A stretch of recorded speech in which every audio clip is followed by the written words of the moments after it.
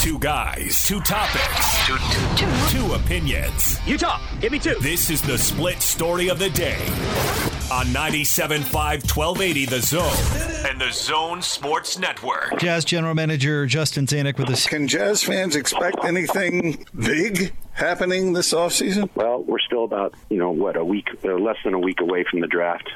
Like I said, the transaction window is not even open yet. So, that normally happens late draft period, during free agency. They all come in a rush. Scenarios that I may not have any idea about right now, other than in a theoretical sense, may come to fruition 2 days from now. So what we spend our time doing preparing for the transaction window is being able to make timely decisions, more that we've got to be prepared for anything. And if 2020 has shown any of us that we need to be prepared for literally sort of the late draft rush of phone calls and intel gathering and positioning for free agency and all those things of what we can expect, and then just be ready to execute on that when things come our way. There you go. That's Justin Zanuck from The Big Show. As Gordon, to steal Bowler's phrase, buckle up, because it's going to be wild here in the NBA for the next couple of weeks, and certainly already off to a big start with a big trade in the NBA, which we'll get to coming up here momentarily. But we've got the draft on Wednesday. Free agency begins Friday, I believe. I mean, things are about to get real nuts real fast. Yeah, they are. And as you mentioned, it's condensed in a way that it's going to be kind of fun to see what changes are in store.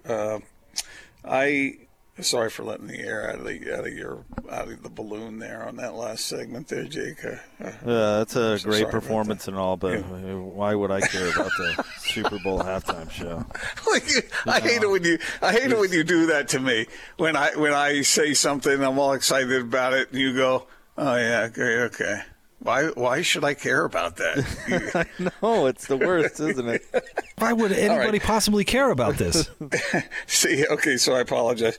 This is one thing that every sports fan in this state will be keenly interested in is what's going to happen here with the NBA and with already these trades that are coming down. It's going to be fun to see what major changes are made, and even some of the minor changes might be impactful. So, yeah, we're all paying attention.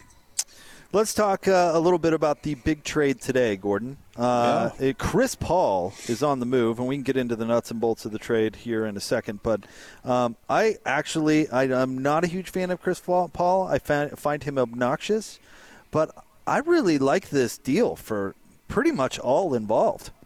Mm-hmm. I think this makes Phoenix a better team overnight, and they've got kind of a culture builder type of personality, not unlike Jimmy Butler in Miami. Chris Paul should be immovable with that contract, and he's never going to be worth that kind of money. But he could have a pretty dramatic impact on the Suns, I think. Well, with the guys that they have on those young guys, they need somebody. One thing about Chris Paul, you might not like his certain attitudes about things, but he's a competitor for sure. And I think that's what they need down there, that kind of guiding hand, competitively speaking. And, so I really like that. Typically, I like the deal better for whoever's getting the better player. Now, every once in a while you see, these trades that someone stocks up pretty nicely. And, they're pretty smart there in OKC. They're getting something in return, but I like it. I like it for the Suns. And the Suns won't be, I think, a contender, but they will. They're going to be a pain in the butt this year. I think they make the playoffs. Yeah. This is another hurdle the Jazz are going to face in the West. It's the Suns just got tougher. Now, there are some players involved, Kelly Oubre, Ricky Rubio, Ty Jerome. But the big prize really for Oklahoma City is a 2022 first-round draft pick. That's what they're doing, Gordon. They're acquiring draft picks like it's going out of style. It's actually pretty amazing.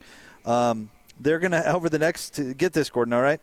Oklahoma City Thunder first-round draft picks over the next 7 drafts. You ready? Oh, boy, here we go. 2020, 2. 2021, 2. 2022, 3. 2023, 2. 2024, 3. 2025, 1. 2026, 3. Meaning they have 16 first-round draft picks in the next 7 drafts. That's incredible. Yes, it is, and they will have to emphasize.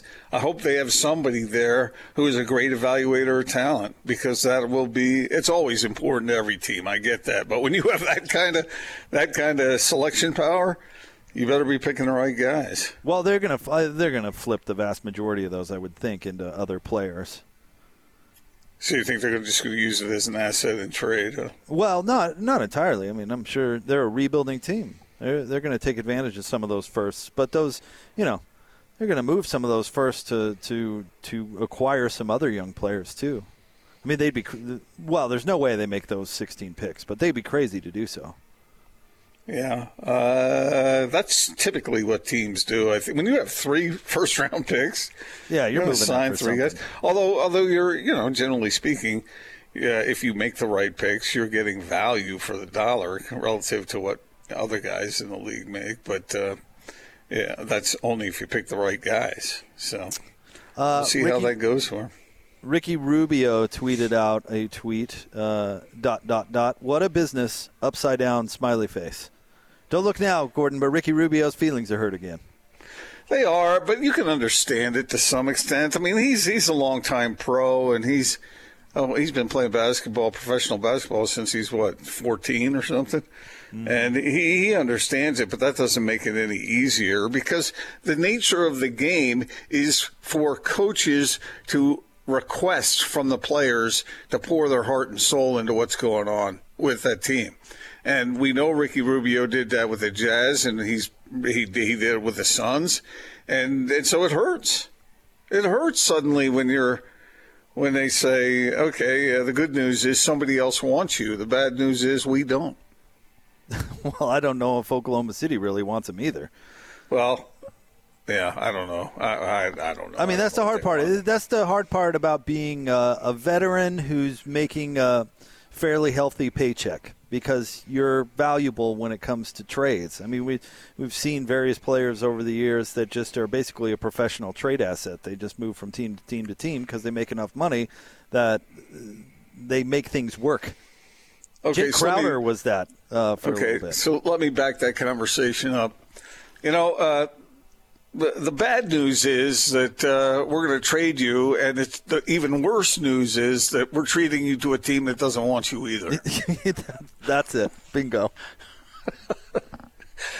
I got some bad news for you. That you don't really fit into what they're doing either. So because you don't fit in anywhere. But Ricky Rubio has his place. He's just not good enough to be, for teams to, not consider not having him on the team. Yeah. I'm trying to put it as nicely as I possibly can. He's good enough to be a solid contributor in the NBA, but he's not quite good enough to be, they don't hang up the phone automatically when a team says, how about Ricky Rubio? In fact, quite the opposite. Like... they're somewhat excited to include him in the deal. He did a nice job at the Jazz. He just, on certain occasions couldn't shoot straight. But he's just he's a flawed player. I mean, he's like 99% of the rest of the league. I mean, he's got his flaws, and there's a reason he's not an All-NBA guy. Yeah. But I think a guy like that can make a difference in the right setting. Oh, you take him as your backup, backup point guard. For sure. Wow. But Chris Paul, Chris Paul's going to go in there with a clout. You've heard the rumors surrounding Devin Booker and kind of his attitude issues sometimes, probably just as much as I have. And I don't know, they're just rumors. But if in that indeed you're building around a player like that, having a mentor that can come in and show him how to do it right, I think there's a lot of value there. And he did that at Oklahoma City, and he can do that for Phoenix. Chris Paul might have carved out a little niche for himself where, bring this veteran aboard, and you're not going to like his paycheck, but he's going to establish a culture in your franchise. What if Devin Booker takes the worst aspects of Chris Paul instead of the best? Oh man, that's a good point. I hadn't even thought about that because he's already kind of a whiner with the referees. Devin Booker is that problem going to be magnified?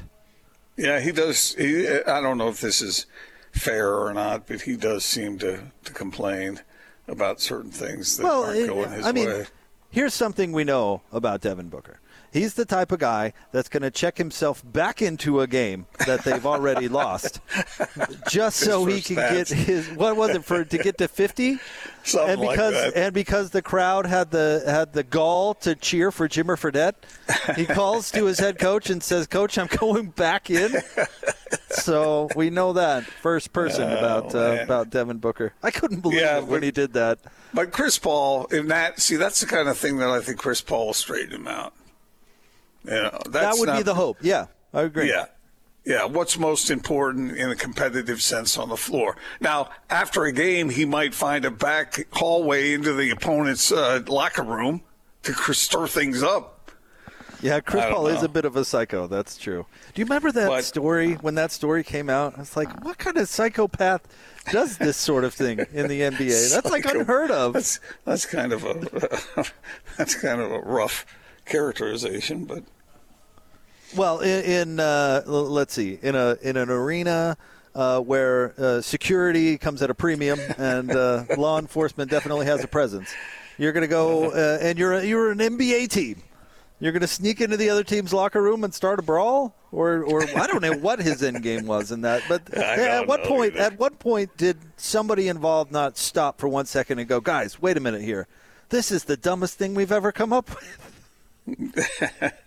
Yeah. Whose bad idea was this? But I would take a guy the paycheck is what it is. But for the overall effect on a younger team, I think Chris Paul you could do a lot worse than that. He had a real positive effect on Oklahoma City. Yeah. And just like Jimmy Butler did in Miami, where sometimes, personalities that rub people the wrong way, in the long term. I was talking to Sean about this before the show started with Jim Harbaugh. But those types of personalities, like, they get old, right? And especially with veteran players, I'm sure they look at Chris Paul's act and kind of roll their eyes. But with a young team that's kind of looking for that type of leadership, that could be effective. Now, I don't think he's going to obviously last there 5 years, but in the short term, I think he could probably do some things for you. No, I definitely think the Suns are going to be a bigger challenge for the Jazz than they would have been otherwise, for sure. There's no doubt about that. And from a Jazz fan perspective, that's all folks care about. He's going to create problems with the Suns. I don't know what the Thunder, I don't know what they're going to look like, because I think both you and I underestimated what they were going to accomplish this last year. So you're never sure, but the West is tough, and now it's tougher still. Of course, he was already in the West, but you know what I'm saying. What are your thoughts on the now officially official? James Harden wants out of Houston, and he wants to go to Brooklyn. Yeah, I've really been reading a lot about that this morning and trying to decide where I am on it. I've seen arguments in both directions. I saw one guy that said he was against it because even though you have three superstar type players, there's only one ball, and how are they gonna? And those guys are ball dominant. All three of them: James Harden, Kevin Durant, Kyrie Irving. So how is that going to work out if they did it? I don't know. I think I would, if I could get James Harden, I would go ahead with that. He's such a brilliant offensive player, and I know there are concessions that need to be made, but it's one thing for some lesser player to be making some sort of demands. It's something else when it's Kevin Durant saying, "Hey, James, look, we've played together before. You know who I am, what I'm about. Let's see if we can divide that ball up in an appropriate manner." Because Kevin Durant there are those who would say he's better than James Harden, and you can't say that about very many teams that James Harden would be on. The other complaint would be who's going to play defense on that team. Nobody. I think it would be disastrous. Now, don't get me wrong. I'd love to see it happen, but I don't think it would be successful. Who's going to play defense, and where's the depth on that team? Because it'd be about those three guys. And they're huge. They're huge factors, but, I would find it fascinating, absolutely fascinating to see how long the guy who famously said when asked by a coach to make plays for a teammate, that's number 23's job, referring to LeBron James. The guy who said that, how long is it going to take for that guy to complain standing there in the corner watching James Harden let the air out of the ball? How long is that going to last? I would love to know. I would love to know how long Kyrie Irving would sit there and go, you know what? Watching James Harden play basketball is great fun. I'm really having a killer time. I'm standing here in the corner. I don't even have to run. He's doing all the dribbling, and this is terrific. I mean, how long is that going to last? Now, again, I want to find out. Well, James Harden would have to change a little bit. Well, he's got Kevin Durant over there, too. He's got Kevin Durant. So let me get this straight. You're going to take the guy who David Locke and all the analytics people call the greatest offensive basketball player to ever play the game. You're going to pull that guy aside and go, hey, you should change what you do. Yeah. You should change. That's never happening. But I want to see it tried. Sure. I want to see it collapse, just like the next guy. Hold on. If these guys haven't had some conversations amongst themselves already. The road to whatever is paved with good intentions, Gordon. You know that. Yeah, they're all buddies. That sounds like a line that didn't your dad used to tell you? All our dads told us that. Yeah, they're all, hanging out, having beers and going, hey, guess what? All three of us are really good at basketball. Can you imagine how good all three of us would be together? Yeah, man, that would be awesome. Without really contemplating what it means? Yeah, I buy that they have good intentions going in. The Nets tried this before with Kevin Garnett, Paul Pierce, and what's his face? Joe Johnson, or who was I? Yeah, but by that time, those guys were kind of over the hill. Well, you can make an argument that Kevin Durant might not be the same player coming back, but I want to see it because it would be a disaster. It really would. I mean, I'm not as sure. I'm not as sure that it would be a disaster. Russell Westbrook and James Harden. Remember the storyline going into last year? Oh, these guys are the best of friends. My goodness, they're gonna probably room together on the road. I mean, they're really going to make it work. Yeah. Russell Westbrook is going to finally turn into Isaiah Thomas, and this is just going to be an incredible thing to watch. Nope. And now both of them are requesting a trade so that they could be somewhere else. And you know who's really good and has shown to be really good through his career in bringing teammates together is Kyrie Irving. Oh, totally. He is. He's a peacemaker. He is a peacemaker. He's a locker room glue guy, really. Oh, man, I want to see it. And the poor coach that would be designed to or charged with getting everybody to pull in the right direction is Steve Nash, who has zero coaching experience. Who Kyrie Irving already said he's not really the head coach. I am. Phil Jackson. Phil Jackson couldn't coach that team.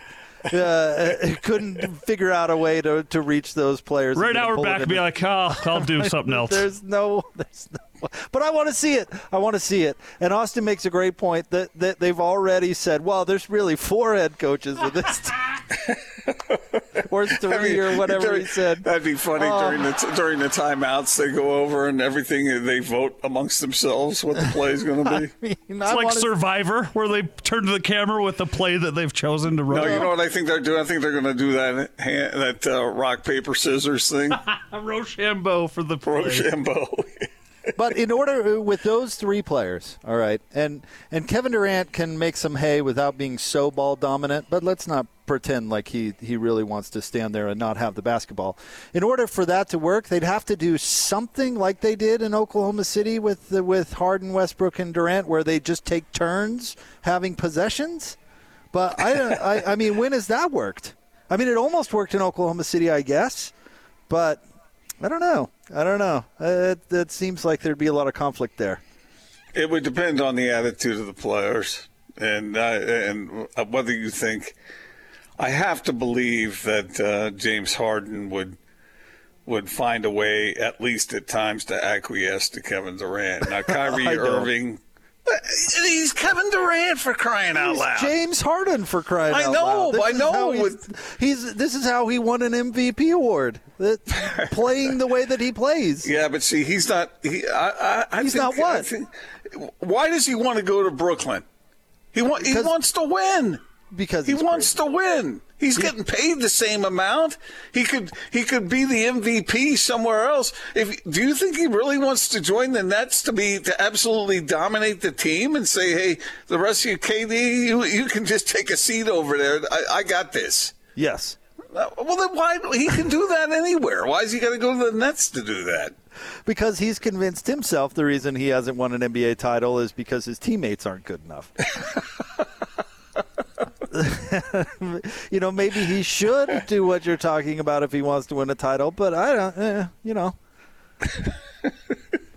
Well, I don't think he would do that. And by the way, I don't think Kyrie Irving is going to do that already. Yes.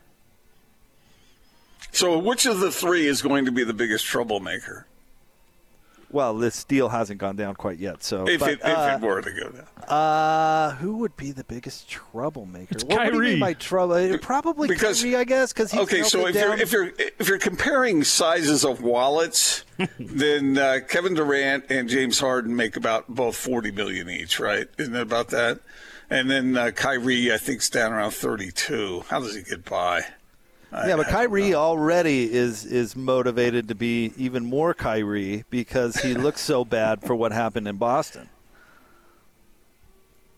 The team got better when he left it? Yeah, but wouldn't you be motivated to learn a little something from that? Okay. You can keep spinning it, Gordon. Go ahead. And if it happens and it actually works, I'd be more than happy to give you all sorts of credit. But so what you're saying is that the Nets will be better without James Harden than they would be with him. Well, it depends on what they had to give up to get him and how much they'd have left to spend on other players, because as you point out, it would be essentially a three-man team at that point, which almost worked in Miami LeBron's first year, but also Chris Bosh talks famously about how he had to intentionally take a step back. Mm-hmm. I wonder which one would be most likely to take a step back. None of the above. I hope it happens just because I want to see. I'm with you on that. I would find that fascinating.